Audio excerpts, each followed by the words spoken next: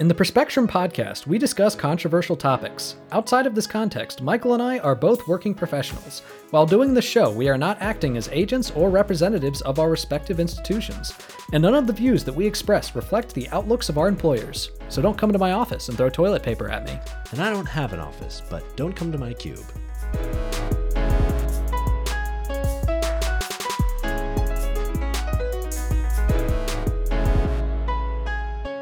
Welcome to the Perspectrum. I'm Nathan Seelove. And I'm Michael Bloom.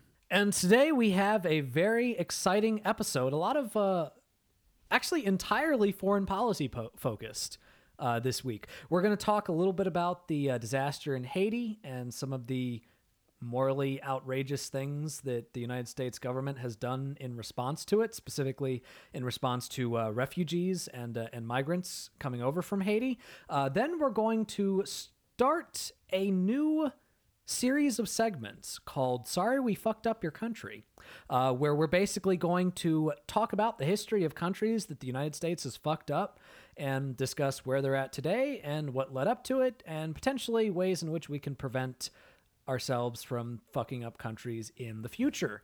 And then we're going to end on theme by talking about the authority of the President of the United States to carry out extrajudicial drone strikes overseas, and how maybe that's not something that should exist. I'm excited about tonight, Mikes. Yeah, me too. This is going to be a really fun episode. Yeah. So, you know what I'm also really excited to hear about, Michael? Oh, what? I'm really curious. I'm really excited to hear about the upcoming Kenobi show on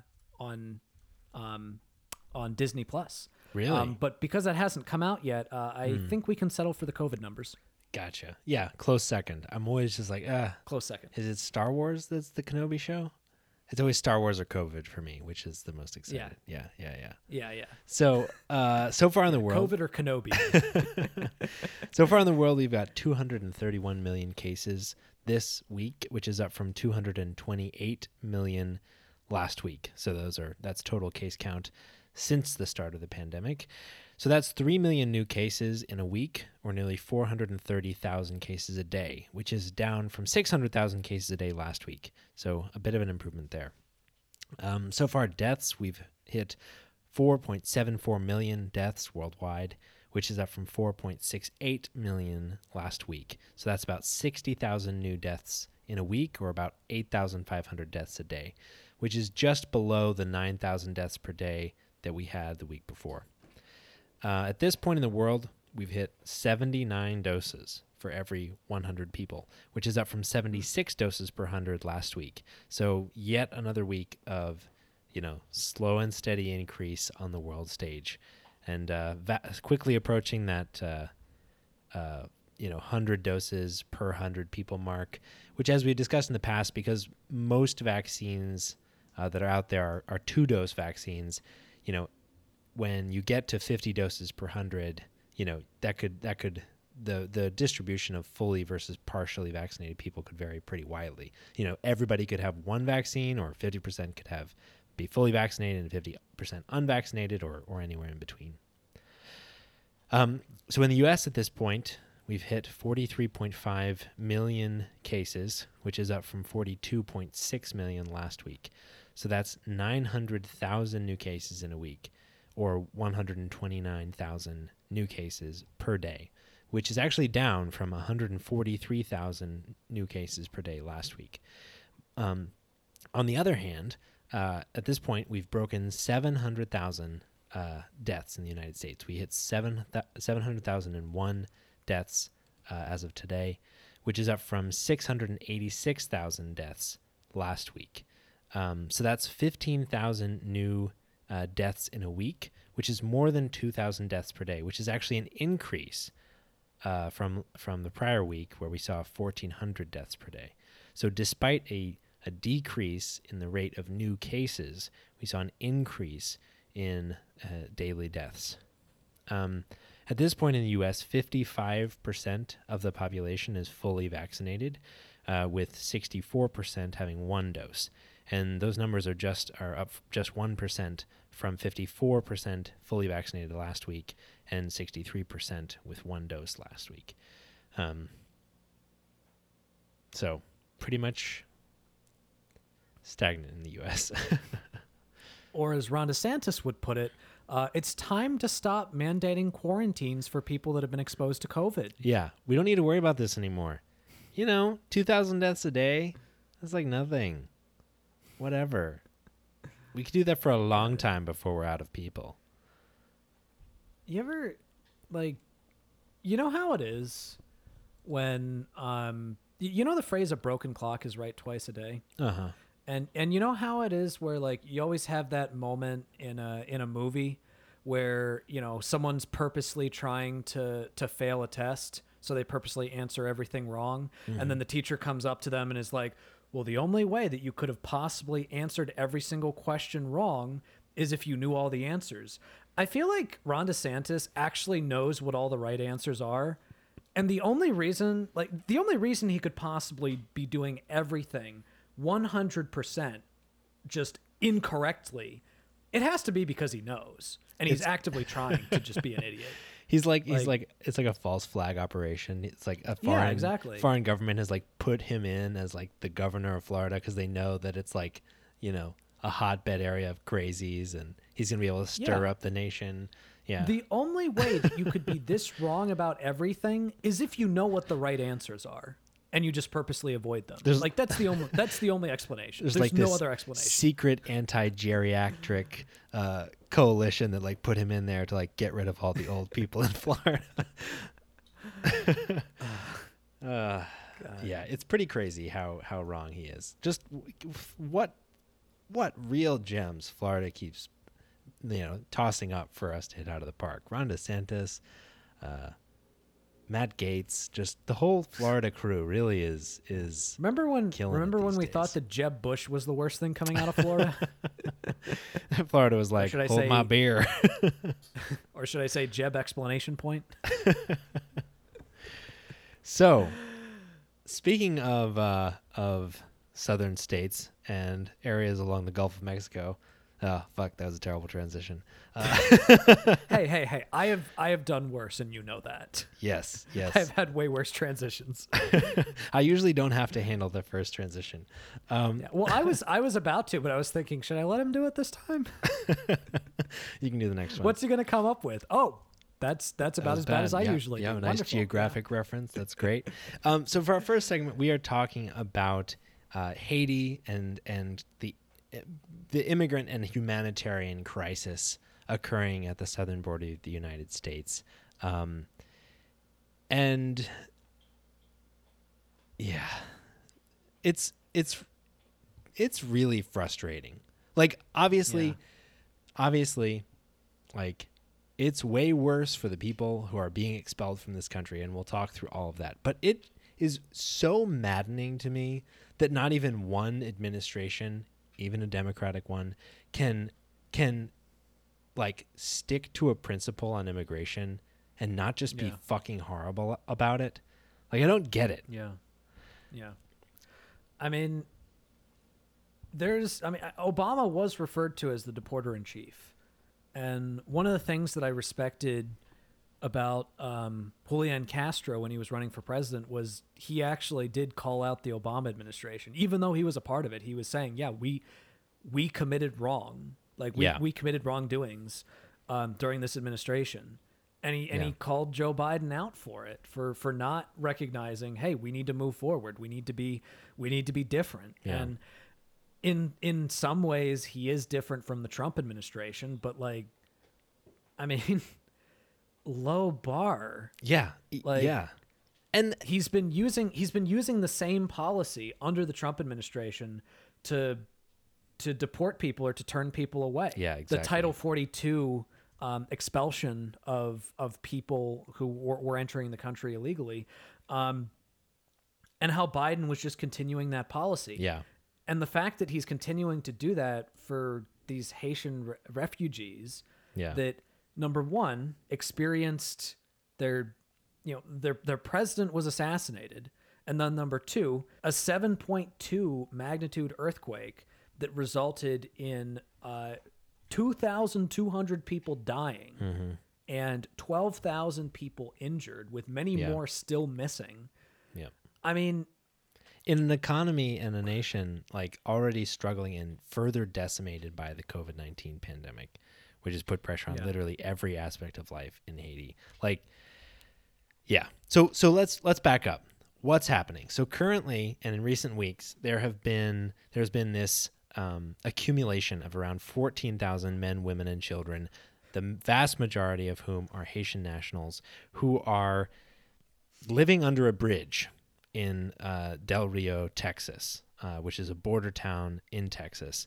And these people have been accumulating, as we've talked about, like people have been, fleeing from Haiti for some of the reasons that Nathan mentioned. Like Haiti is already a very poor nation that has gone through like some really terrible things recently, and so these people have been a large group of these people have been like living in South America or have fled Haiti and have made their way for a variety of reasons to the U.S. border and have made it across the border into Texas and are living under this bridge so that they can seek asylum in the United States.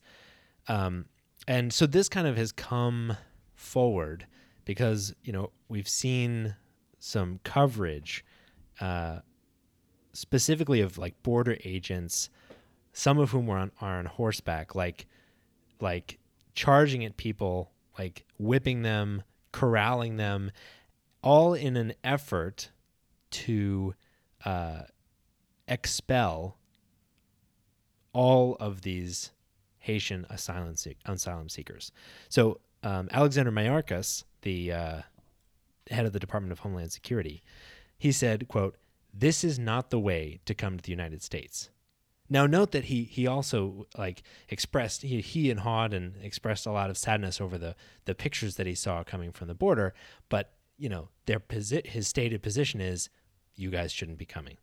And so he has sent 600 federal officials, including Border Patrol agents and Coast Guard, to basically aid in the largest like deportation effort in recent history. So at this point, they've already moved 6,000 migrants out from this like area underneath this bridge. Some have been detained, and most have already or will be flown directly back to Haiti to be just dropped off, which is a problem. So let's think about like why that's a problem. So again, Haiti is a state like teetering on the brink of collapse, right? And according to the head of Haiti's immigration office, quote, "The Haitian state is not really able to receive these deportees." Basically, thousands of people, we're talking 5 or 6 planes per day of people are being flown to Haiti and just dropped off. And, these people are often without cell phones. They're often not told that they're being returned to Haiti. Like they have no preparation. They have no hearing. They're just picked up, put on a plane, and flown to Haiti. And so the Haitian government is having to process thousands and thousands of, incoming Haitians in facilities that are actually designed to process like 10 people. And they are required to like release these people to like Haitian family members. And they're just like literally not able to process these people. So like the US is like, just jamming these deportees into a system that has no ability to actually handle these people, even if the country itself had the ability to feed and provide economic opportunity for its people to begin with. And the crazy thing about this is like the Biden administration has recognized how bad the situation is in Haiti, and made provisions for Haitian nationals in the United States to be protected from deportation, and they're literally just ignoring that for this particular group of people that they're just not even providing an asylum hearing for. So in May, Mayorkas, the same guy, announced a new 18-month designation of temporary protected status for Haitian nationals in the United States. So they would get, an avenue to be protected from deportation because Haiti is, quote, currently experiencing serious security concerns, social unrest, an increase in human rights abuses, crippling poverty, and lack of basic resources, which are exacerbated by the COVID-19 pandemic. So they literally they extended protection to Haitians who made it onto the U.S. soil prior to July 29th. And then specifically because they know how bad the situation is in Haiti. And yet, these migrants, these asylum seekers who are here in the United States, trying to seek asylum, are just being summarily sent back to Haiti, right? Okay, so let's think about asylum. Maybe some people don't really know very much about asylum, which makes sense. It's kind of a potentially a little bit obscure thing. So Nathan mentioned Title 42. So this is an effort by the Department of Homeland Security to summarily expel people crossing the border without a hearing, regardless of whether they're seeking asylum. And it was justified on the grounds of protecting public health during the COVID-19 pandemic. So, but the thing is, so 2 points on that. First of all, despite the stated concern being the COVID-19 pandemic, the border officials, Department of Homeland Security, is taking no action to test these individuals for COVID-19, right? If it's COVID-19 that you're worried about, well, you don't need to deport everyone. You could test people. You could quarantine people. You could vaccinate people. Because at this point, less than 1% of Haiti's population has been vaccinated because it's a place in really tough shape. And so, there are lots of paths. And also the companies that actually have the patent for the vaccines refuse to release those patents so that generic brands can be produced in countries like Haiti. Yeah. So that's another important reason. I just want to throw that out there. Yeah, totally.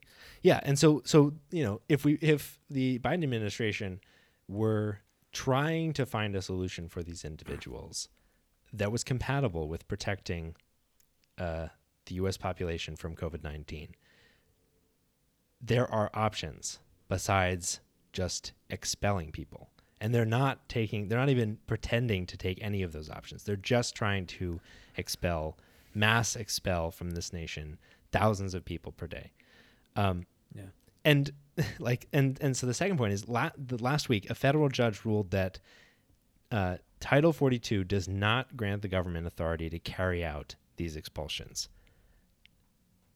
And yet the Biden administration has, one, appealed the ruling, and two, has 14 days to implement the decision, which is plenty of time to expel the remaining 6,000 or so Haitians that they plan to expel. Haiti is expecting 5 or 6 flights a day for the next couple of weeks, full of people that are just being picked up and flown back, regardless of whether they have a credible and reasonable risk or fear of their home nation, which is a requirement of determining refugee status for asylum seekers under the United Nations 1976 protocol, onto which the U.S. is a signatory, which means that it's our legal obligation to verify that people seeking asylum, that refugees in this nation, don't have a reasonable and credible fear of of persecution or of returning to their home country. And so usually, if someone were to cross the border, arrive in the United States, claim asylum, or arrive at one of our ports or airports claiming asylum, there's a procedure to go through to make sure that we're not going to be violating domestic and international law by sending them back to their home nation, in violation of their rights to seek refuge. And that's just not happening. Like there are no hearings, they're not checking. It's just rounding people up and flying them to Haiti. And what pisses me off about this is the Democrats were frequently calling out the horrific atrocities committed by the Trump administration with regard to immigration. Where the fuck are those same voices right now? Mm-hmm. Like, look, I don't care that he's a Democrat. I care that he's committing atrocities. I care that he is expelling people in violation of his own administration's policies. Yeah.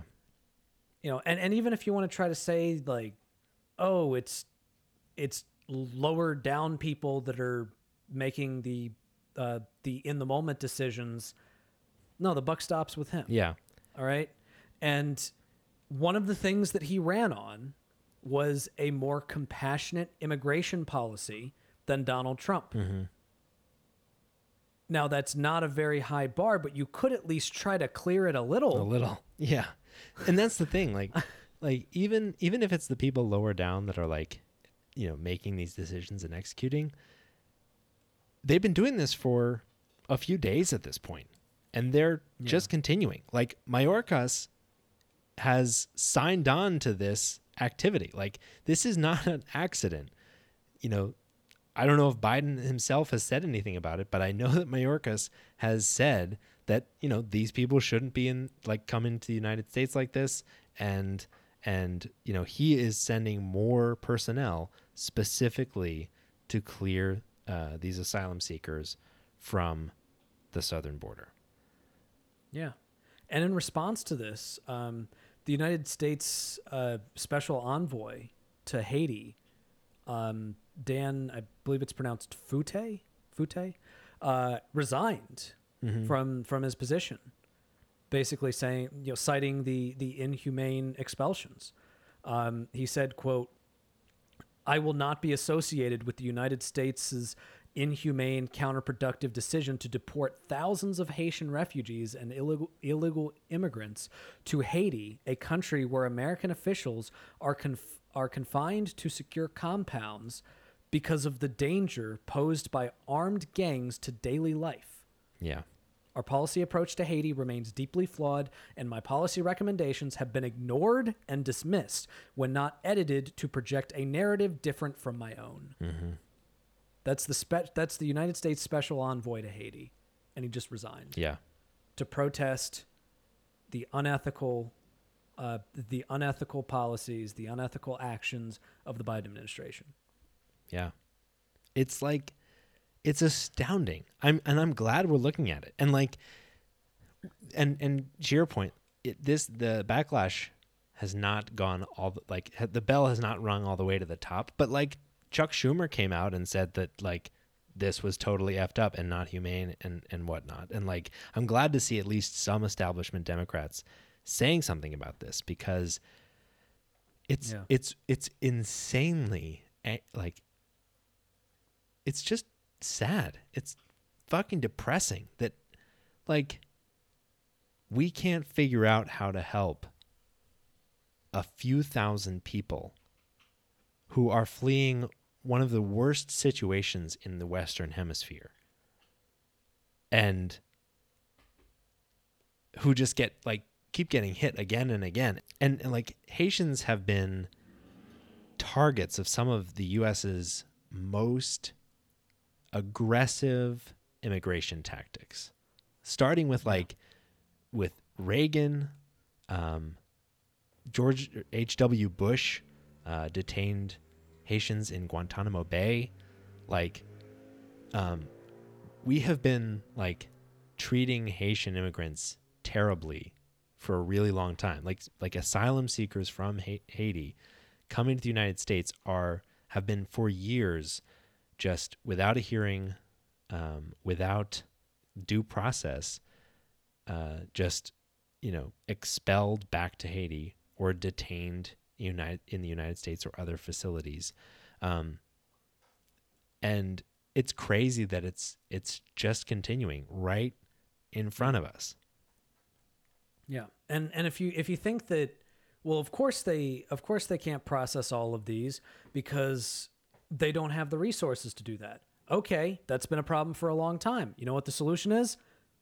Get the fucking resources. Yeah, seriously, all right? That's a choice. We need more immigration judges. We need more caseworkers. We need more immigration lawyers. We also need to pay immigration lawyers more so that people are actually incentivized to become immigration lawyers. Yeah. I mean, you need more funding to process all of these cases. If your concern is they might be dangerous, okay, put out more resources in order to process them. Yeah. All right. If your concern is COVID, remember when we talked about this on the pod, we talked about how the fear mongering about how immigrants are bringing COVID into the United States is complete bullshit, because what happens when people are brought into the United States, if they're not just automatically expelled, they are sent to facilities in which they are tested. And in fact, we actually have a better understanding of how many recent immigrants have COVID or don't have COVID than we do our own citizens, because we actually spend more time monitoring them than we do our own citizens. So don't give me that bullshit either. Yeah. We've got testing capacity. We've got vaccine capacity. Like, we have options to help these people, and instead we're putting that money towards airfare. And it's saddening and it's despicable, and the buck stops with Biden and his administration. They have failed in a policy promise that they made to bring humanity to the administration of immigration in the United States. And again, they have completely bungled it. Like, they are still detaining people unfairly. There are still children disconnected from families. They are still keeping people in, underfunded and, in poorly run facilities. And they are, at this point, as far as I can tell, violating international law by deporting Haitian refugees without appropriate due process.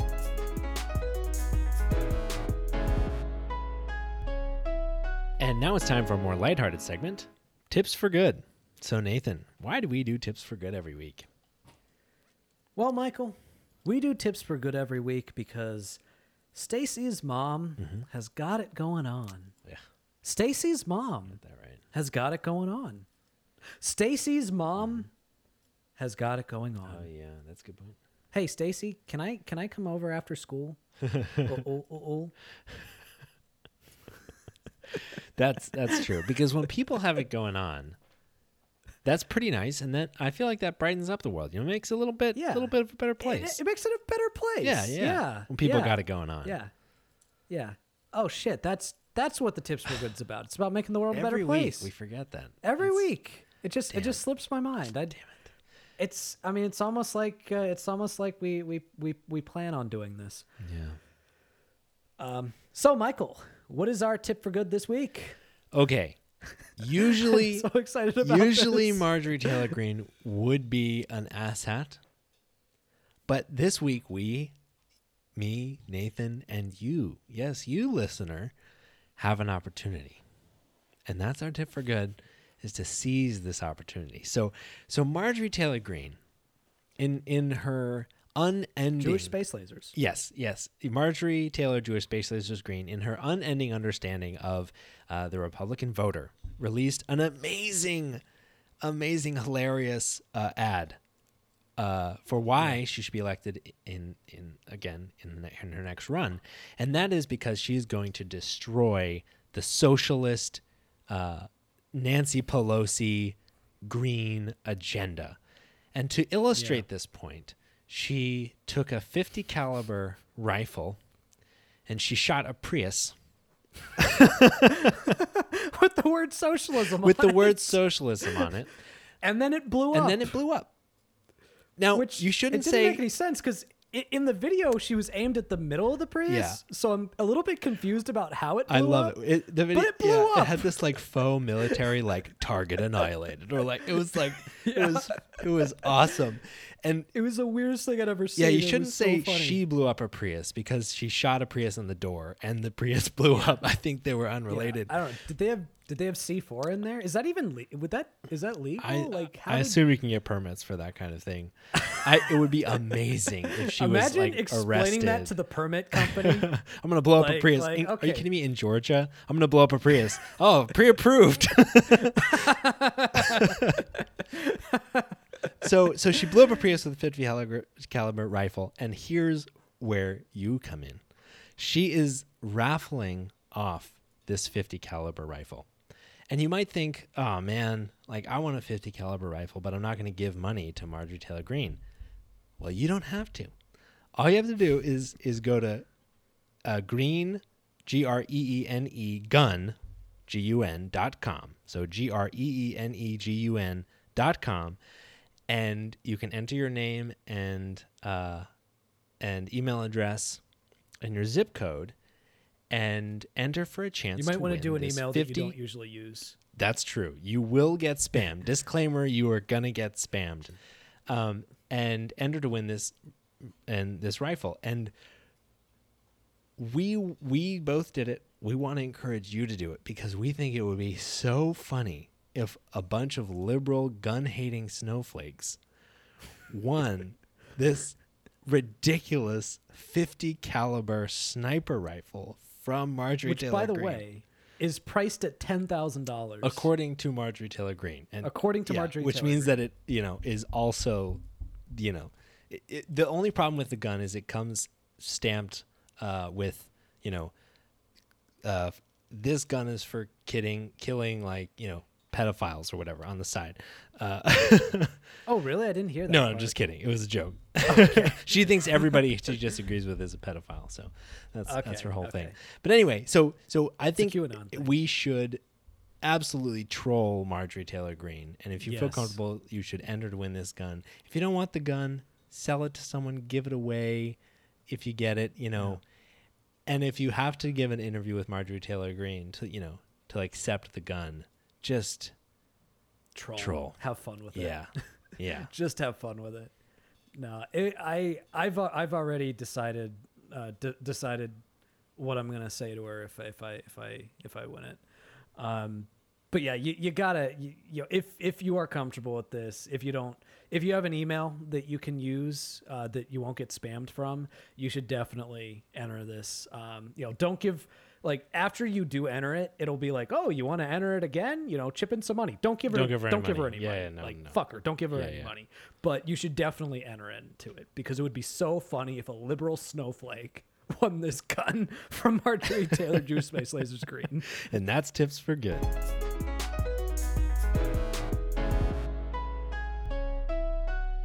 So for our next segment, we are starting off a new series called Sorry We Fucked Up Your Country. Because, we're always looking for We do that. perspectives and new content on the Perspectrum. And this is a bottomless pit of content. Yeah. Yeah. There are 190-something countries in the world, and we've fucked up all of them to some degree or another. So today we are going to start off by talking about Chile. And, in this series, we'll be talking about kind of the interventionist history of the United States in these nations and the way that our foreign policy, diplomatic and military, has screwed them up. Yeah. And a lot of this is going to be based on declassified documents. A lot of the things that we're going to talk about are not things that you're going to be able to find in mainstream outlets. In fact, I actually do have an example of a sort of like manipulated reporting from the New York Times to point to show you just how much the government tried to cover up a lot of their operations in terms of destabilizing countries. So we want to specifically start by talking about Chile. Specifically, we want to talk about the coup that happened in Chile that was on, ironically, September 11th, 1973, which I that is just beyond coincidence, you know. That's just beyond coincidence. So in 1970, the United States under Nixon, and this was also back when Henry Kissinger was the Secretary of State, was absolutely terrified that an old socialist named Salvador Allende was going to get elected to be the president of Chile. So the way that it worked was the way that the election worked was it was kind of a first past the post thing because there were several. It was a 3-sided race, and Allende ended up getting 36.3% of the vote, which was a plurality, but he did lack a majority. So the way that it works in Chile is that if you get a plurality but not a majority, then your election has to be confirmed by the Congress. Now, one of the things that the United States was trying really, really hard to do was to try to basically overturn the election. Mm-hmm. And in fact, prior to the actual vote in Congress, they launched this entire operation in order to keep the previous president, whose name was Eduardo Frei, to basically nullify the election. So the idea was what they were going to do. The Congress was going to pick the National Party candidate, whose name was Jorge Alessandri, and then he would renounce the presidency, and it would provoke new elections in which Frei would run. And the way that they did this, so the CIA, and keep in mind, this was after the actual vote. It was this was after the actual vote by the people, before the vote by Congress. The CIA created this huge propaganda campaign. They poured millions of dollars into a propaganda campaign in Chile in order to basically recast Frei as, quote, a political personality in a role demanding decisiveness and machismo to a degree that thus far had eluded him. Now, again, all of this is according to declassified documents, rather, by the CIA for what they had done throughout the time. In fact, they even tried to put pressure on the guy's wife. Mm-hmm.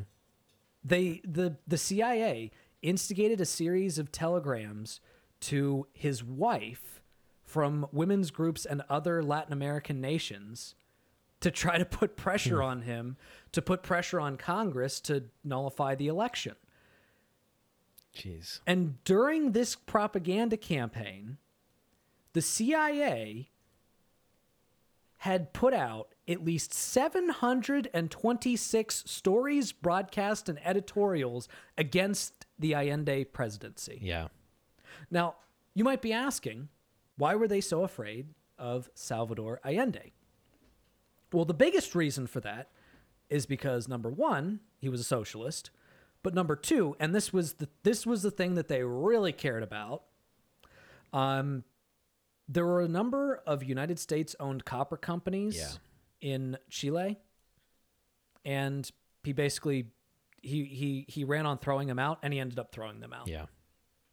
Like, something tells me that as we go through this series, we will continually run into the theme of U.S. intervention nominally in the name of spreading democratic values, which is really in the interest of preserving American economic interest in a region.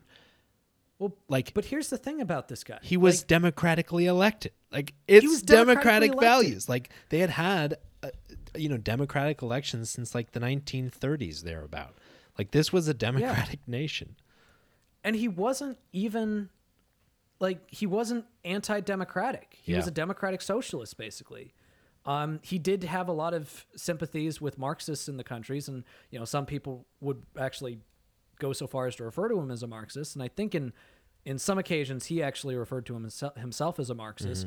But he still supported the democratic institutions. He still supported civil liberties and due process of law. Yeah. You can agree or disagree with his Marxism, socialist ideology. exactly. I mean, I'm not a socialist, but the fact of the matter is, if your priority is spreading democracy, this guy is not Your anti-democracy. Yeah, exactly. Yeah, all he was trying to do was give voice to a people who had been deprived of the, economic benefits of the exploitation of their country's resources for a couple hundred years or more by Western interests. It's the story of South America. Yeah, he attempted to redistribute income. He authorized wage increases.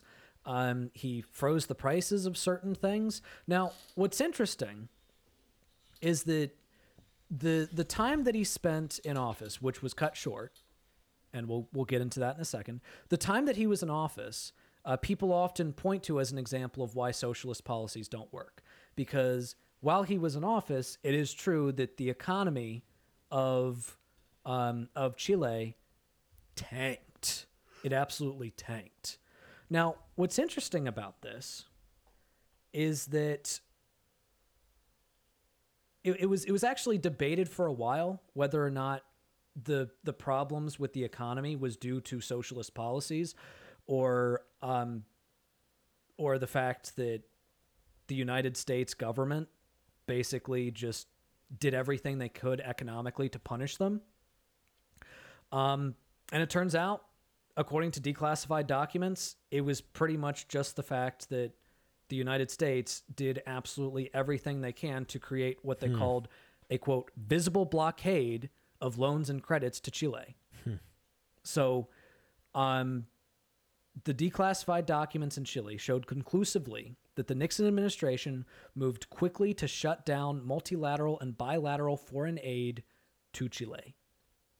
And this is actually even before he had even completed a month in office, before Allende had even completed a month in office. So when the entire world is cut off from supporting you, so like, for example, at the World Bank, and this is the declassified documents are laid out on the NACLA.org. At the World Bank, U.S. officials worked behind the scenes to assure that Chile would be disqualified for a pending $21 million livestock improvement credit and for any future loans. So they couldn't even get loans from the World Bank.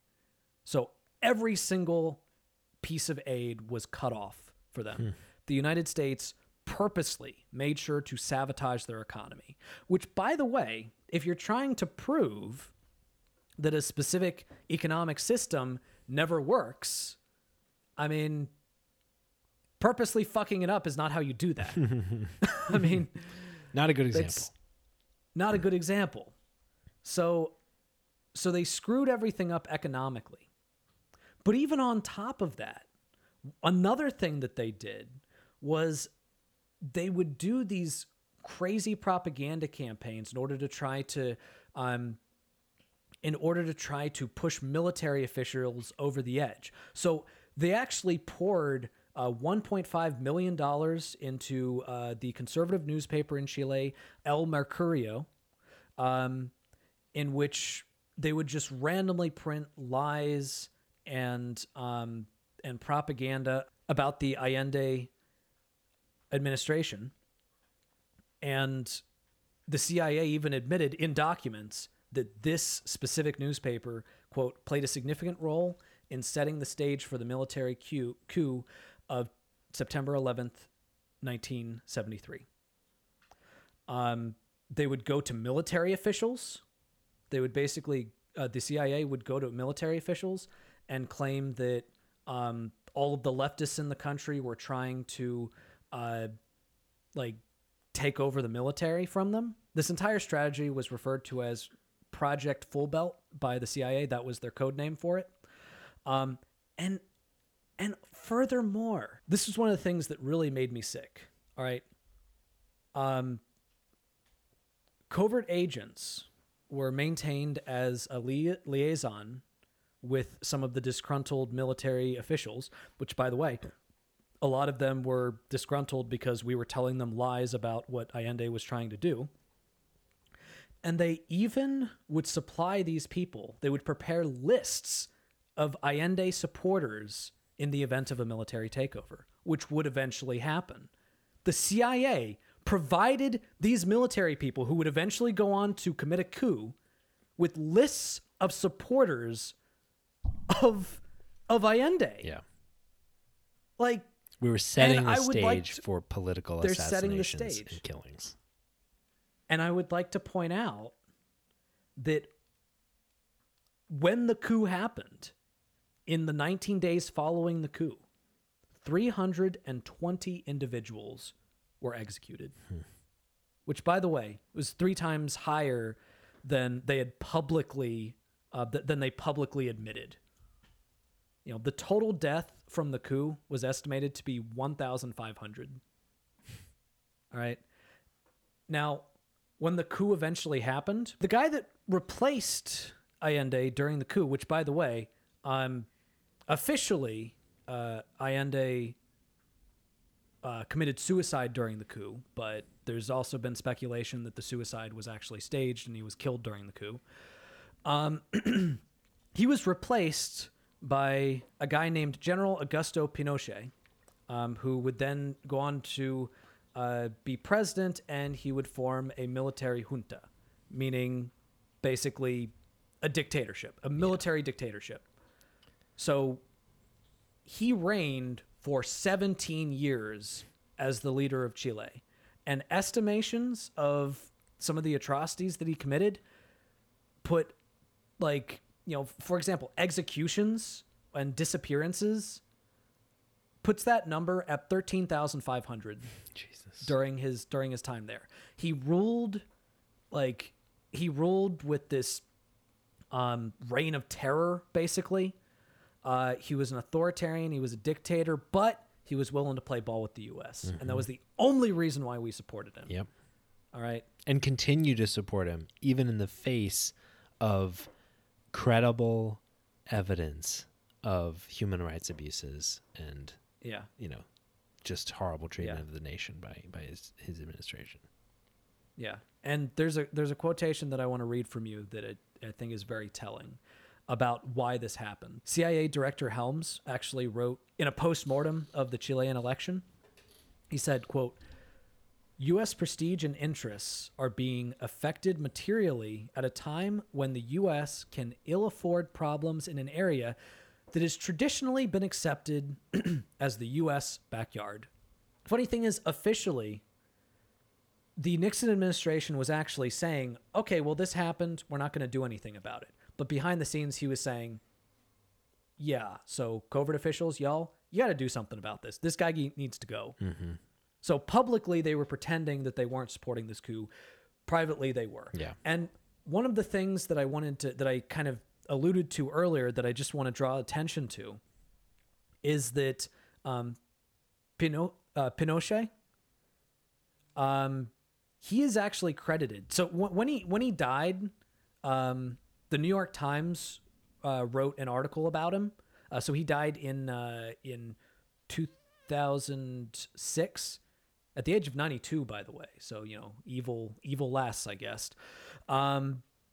They basically, they did write that he committed human rights abuses, although they put the number at 3,200, which, the declassified documents put that number in the tens of thousands. They still credit him with leading Chile through a period of economic prosperity. But the only reason why that economic prosperity existed, why that happened, is because the moment he took office, aid started flowing to them again. Yeah. Like the Nixon administration specifically started providing money to them. The Nixon administration offered $24 million in commodity credits to buy wheat, credits that had been denied to Allende's government, and then provided another $24 million for corn to feed animals. And they even transferred 2 destroyers to the Chilean Navy. So suddenly it was open for business again. All right. The only reason why it was economically prosperous under him was because we made sure it was. Because we threw unlimited resources at making sure that everybody thought, oh, look at how awesome this guy is. And he had a reign of terror for 17 years. And the icing on top of this, and I want to read a quotation from the BBC about how Chile is today. All right, I just think about all of the things that I've told you in this segment, and now listen to this. And this is today. So, and this is the BBC.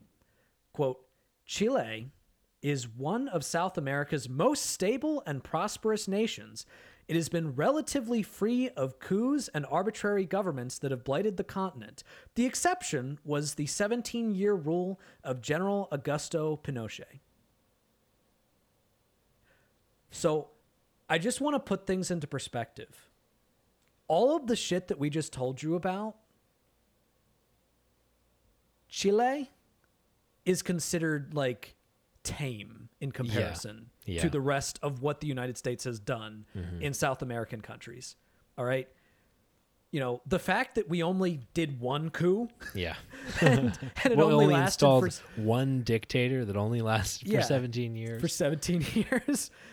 Like, that makes Chile a success story. Yeah. That makes Chile one of the better ones. All right. So I just want you to put things in perspective as to just the shit that the United States has done to fuck up countries in South America. So things are a lot better in Chile now. It is much more democratic and it's much more stable, both economically and politically in comparison to a lot of other countries. But Jesus Christ, I mean, not for lack of trying, really, right? Yeah, not for lack of trying. We really fucked them. Yeah. And again, it was all because of United States economic interests. All right. At some point, the United States just needs to stop interfering. And the only reason why it keeps interfering with countries is because of United States businesses that basically control our government. All right. So, to Chile, sorry we fucked up your country.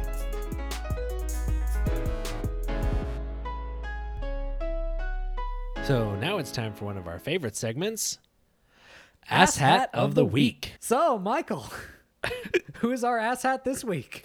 Our ass hat this week is someone we haven't had on before. His name is Grant Stinchfield, and he is an anchor on Newsmax. So, ooh, good start. Yeah, it's always a good start. We should probably just start looking at Newsmax first, honestly. So he was talking with an Army veteran, Joe Sabo, who was about the issues in Afghanistan, and he was attempting to, cast this all as Joe Biden's, Sleepy Joe's ridiculous, blunders and all that stuff. And I guess he didn't plan on having someone with a brain on his show. So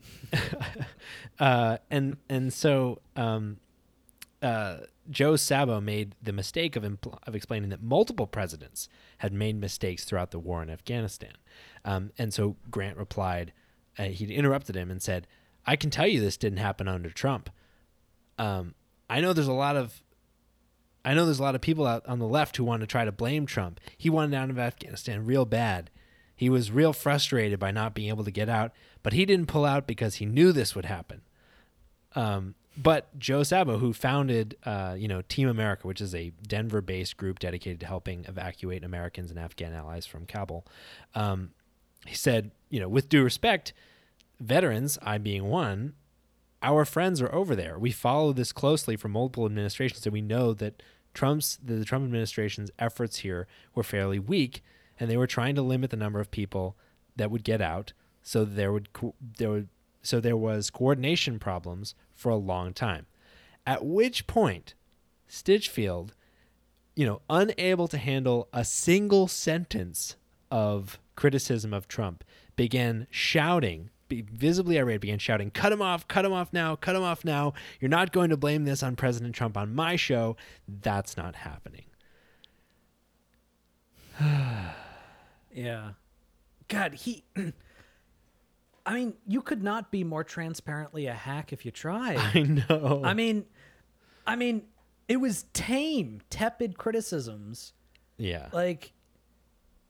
And you just, and look, the guy's criticizing the Biden administration and the Trump administration. He's clearly not just like some Democratic defender. Yep.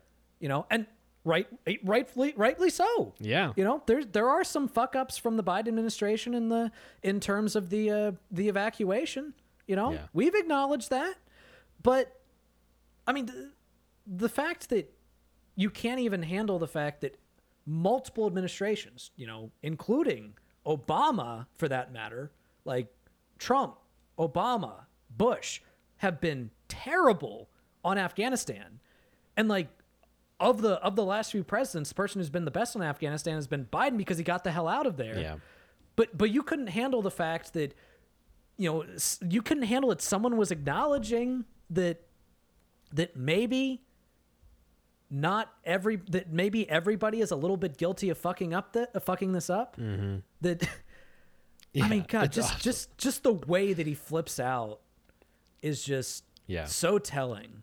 Yeah, exactly. He was like yelling like, the Biden administration screwed this up from the very start. You know it. I know it. The country knows it.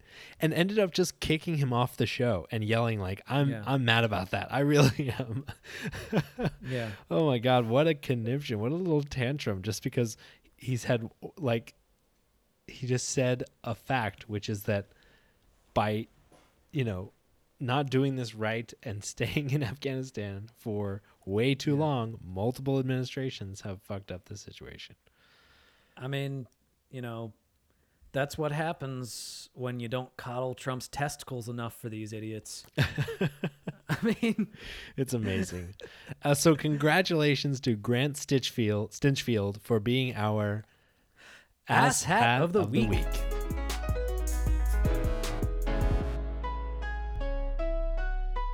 So for our last segment tonight, we are keeping on the theme of America's activities abroad, and we're talking about drones. Specifically, want to have more of a kind of philosophical conversation about drones and the power of U.S. presidents to use them pretty much without check, and kind of what that means and has meant for our foreign policy and kind of whether we think drones are kind of an appropriate tool to begin with.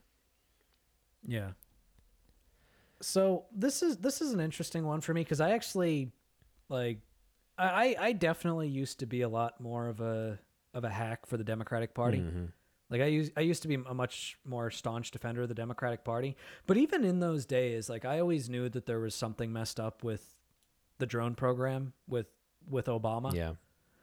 And what was kind of interesting was because I always thought of it as, well, this is the one area that I disagree with Obama on.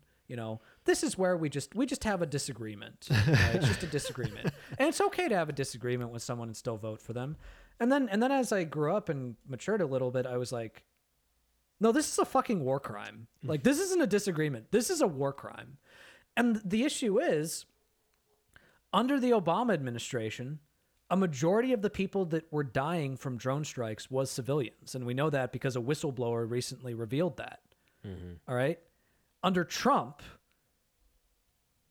drone strikes actually increased. And a lot of the safeguards that the Obama administration had originally put in place to try to prevent drone strikes from killing civilians, which, again, a majority of the people that died by drone strikes under the Obama administration were still civilians, that got even worse under Trump. Mm-hmm.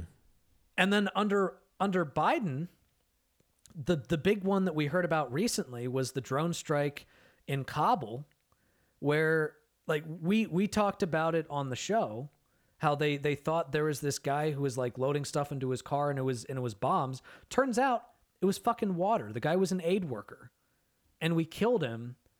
We killed 10 people, and 7 of them were children. So this should actually lead us to the question, why do we allow U.S. presidents to have the authority to drone strike people without due process overseas? Mm-hmm.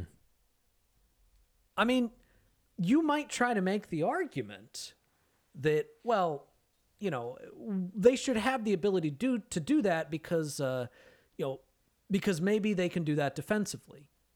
Well, okay, even if I granted that, which I'm not going to, because most of the people that we've killed with drone strikes have been civilians, and you cannot kill a civilian defensively. Because they're not attacking you. By definition. Yeah, by definition. And I'm sorry, like it's not an emergency defensive action to do that. You know, like it's not an emergency defensive action to kill General Soleimani. Even if you think it was a good call, it's not defensive. That's an aggressive action. That's an aggressive action. But even so, one of the things, and this was actually a point that Noam Chomsky made about the Obama administration's drone program, what happens when you drone strike a bunch of civilians, when you drone strike a bunch of children, what happens is you just create more terrorists. Yeah. Because if someone loses their entire family in a drone strike, like, I'm not saying that any person becoming a terrorist and, you know, purposely targeting civilians and killing civilians, I'm not saying that is ever justified. Yeah. But if you lose everything to a United States drone strike, I mean, what the fuck else are you going to do? Mm-hmm. I mean, it's not justified. It is not morally justified. But this is what happens. It's not surprising. All right? So the point that Noam Chomsky made was that the Obama administration was basically creating more terrorists at a faster rate than he could bomb them. You know? Yeah. And it was because of all the collateral damage. Yeah. That's why ISIS was created. The reason why ISIS came into existence was to fight against what was perceived as a foreign invading force in the Middle East. That's why they were created. And the thing that helps their membership are all these United States drones that keep blowing up innocent children, that keep blowing up civilians. So why the fuck do we allow this? It is so morally reprehensible. No president, whether they're a fascist or a progressive or a Democrat or a Republican, I don't give a shit. No president should have the ability to authorize a drone strike overseas. Yeah. All right? An aggressive drone strike. If there is a clear and present immediate danger, then maybe. But there almost never is. Yeah. Yeah. I think that's right. And I think it's easy to get distracted by drones. Like, right? Like I think it's easy to get distracted by like the technology and the fact that it's like a new military tool. Really the problem is bombs and the willingness to accept huge collateral damage with a very low bar, which is rooted in the dehumanization of people in the Middle East. Like the willingness to say, well, it's worth killing 10 people or the potential of killing 10 people or more because there's a non-zero chance that this person loading unidentified square objects into his car might be loading bombs into there. Like the level of disregard for human life that you would have to have in order to say that like we've got what we have is evidence that someone is doing something with a square object. Oh, Yeah. Worth killing 10 people over. Yeah.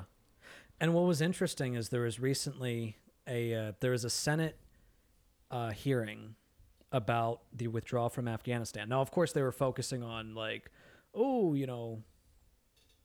like, wasn't it so terrible that we withdrew from Afghanistan? And most of it wasn't about, the war itself or really any of the drone strikes in it. But during the actual hearing, Rand Paul, which I can't believe I'm about to give Rand Paul credit, but I'm about to give Rand Paul credit.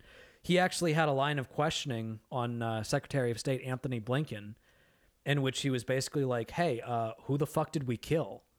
And Anthony Blinken was like, we don't know. We don't know. And Rand Paul was like, excuse me? Yeah. Like, don't you think you should know who someone is before you off them? Yeah. And I mean, and he pointed out that this has been a problem across multiple administrations. Now, he only mentioned Obama. He very conveniently left out Trump because of course he did. Yeah. He's still a hack most of the time. Sure. But to his credit, he did call out Anthony Blinken for the fact that if the best defense that you have for this was we didn't know, that's still a shitty defense because you killed a civilian. All right. Your administration killed a civilian. And, to a point that Paul made when he was on and we were talking about this, even if you want to make the argument that the person who called the shot in the moment was not the Secretary of State or wasn't even the president, that it was just some other guy. It was a drone operator or a sort of lower down major or whoever the hell it was. Yeah. Even if you want to make that argument, buck stops with Biden. Yeah. All right. If he wanted to sign an executive order that said no more drone strikes, he could do that today. Yeah. Yeah, absolutely. Like it's about the leadership and the tone that you set. No more accepting collateral damage. Like no more killing civilians.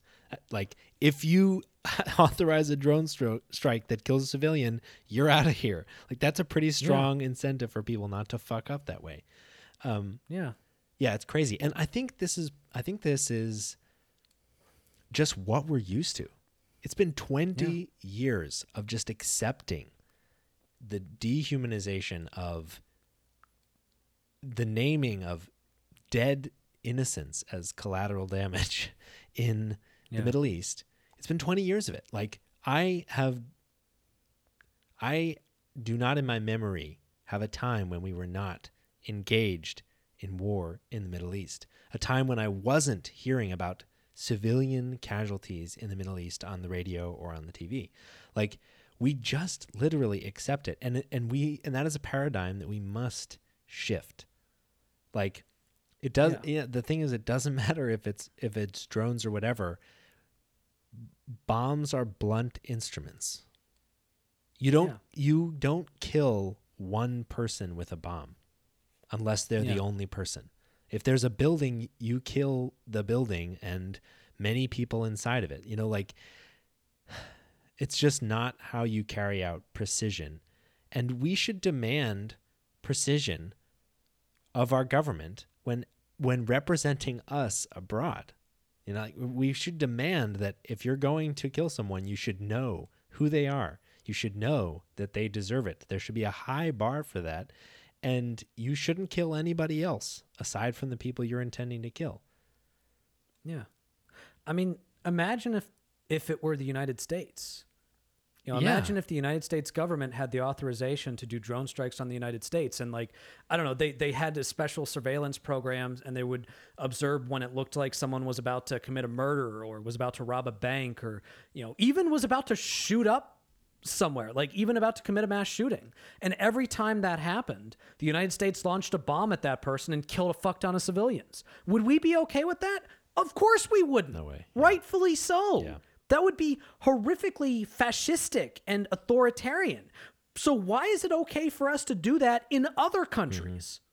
It's war, Nathan. And that's the fucked up part. We have been at Yeah. war. We've accepted war. We've put these countries into war for 2+ decades and behave as if that authorizes anything short of torture. And for 1 decade, we thought it was fine to do torture.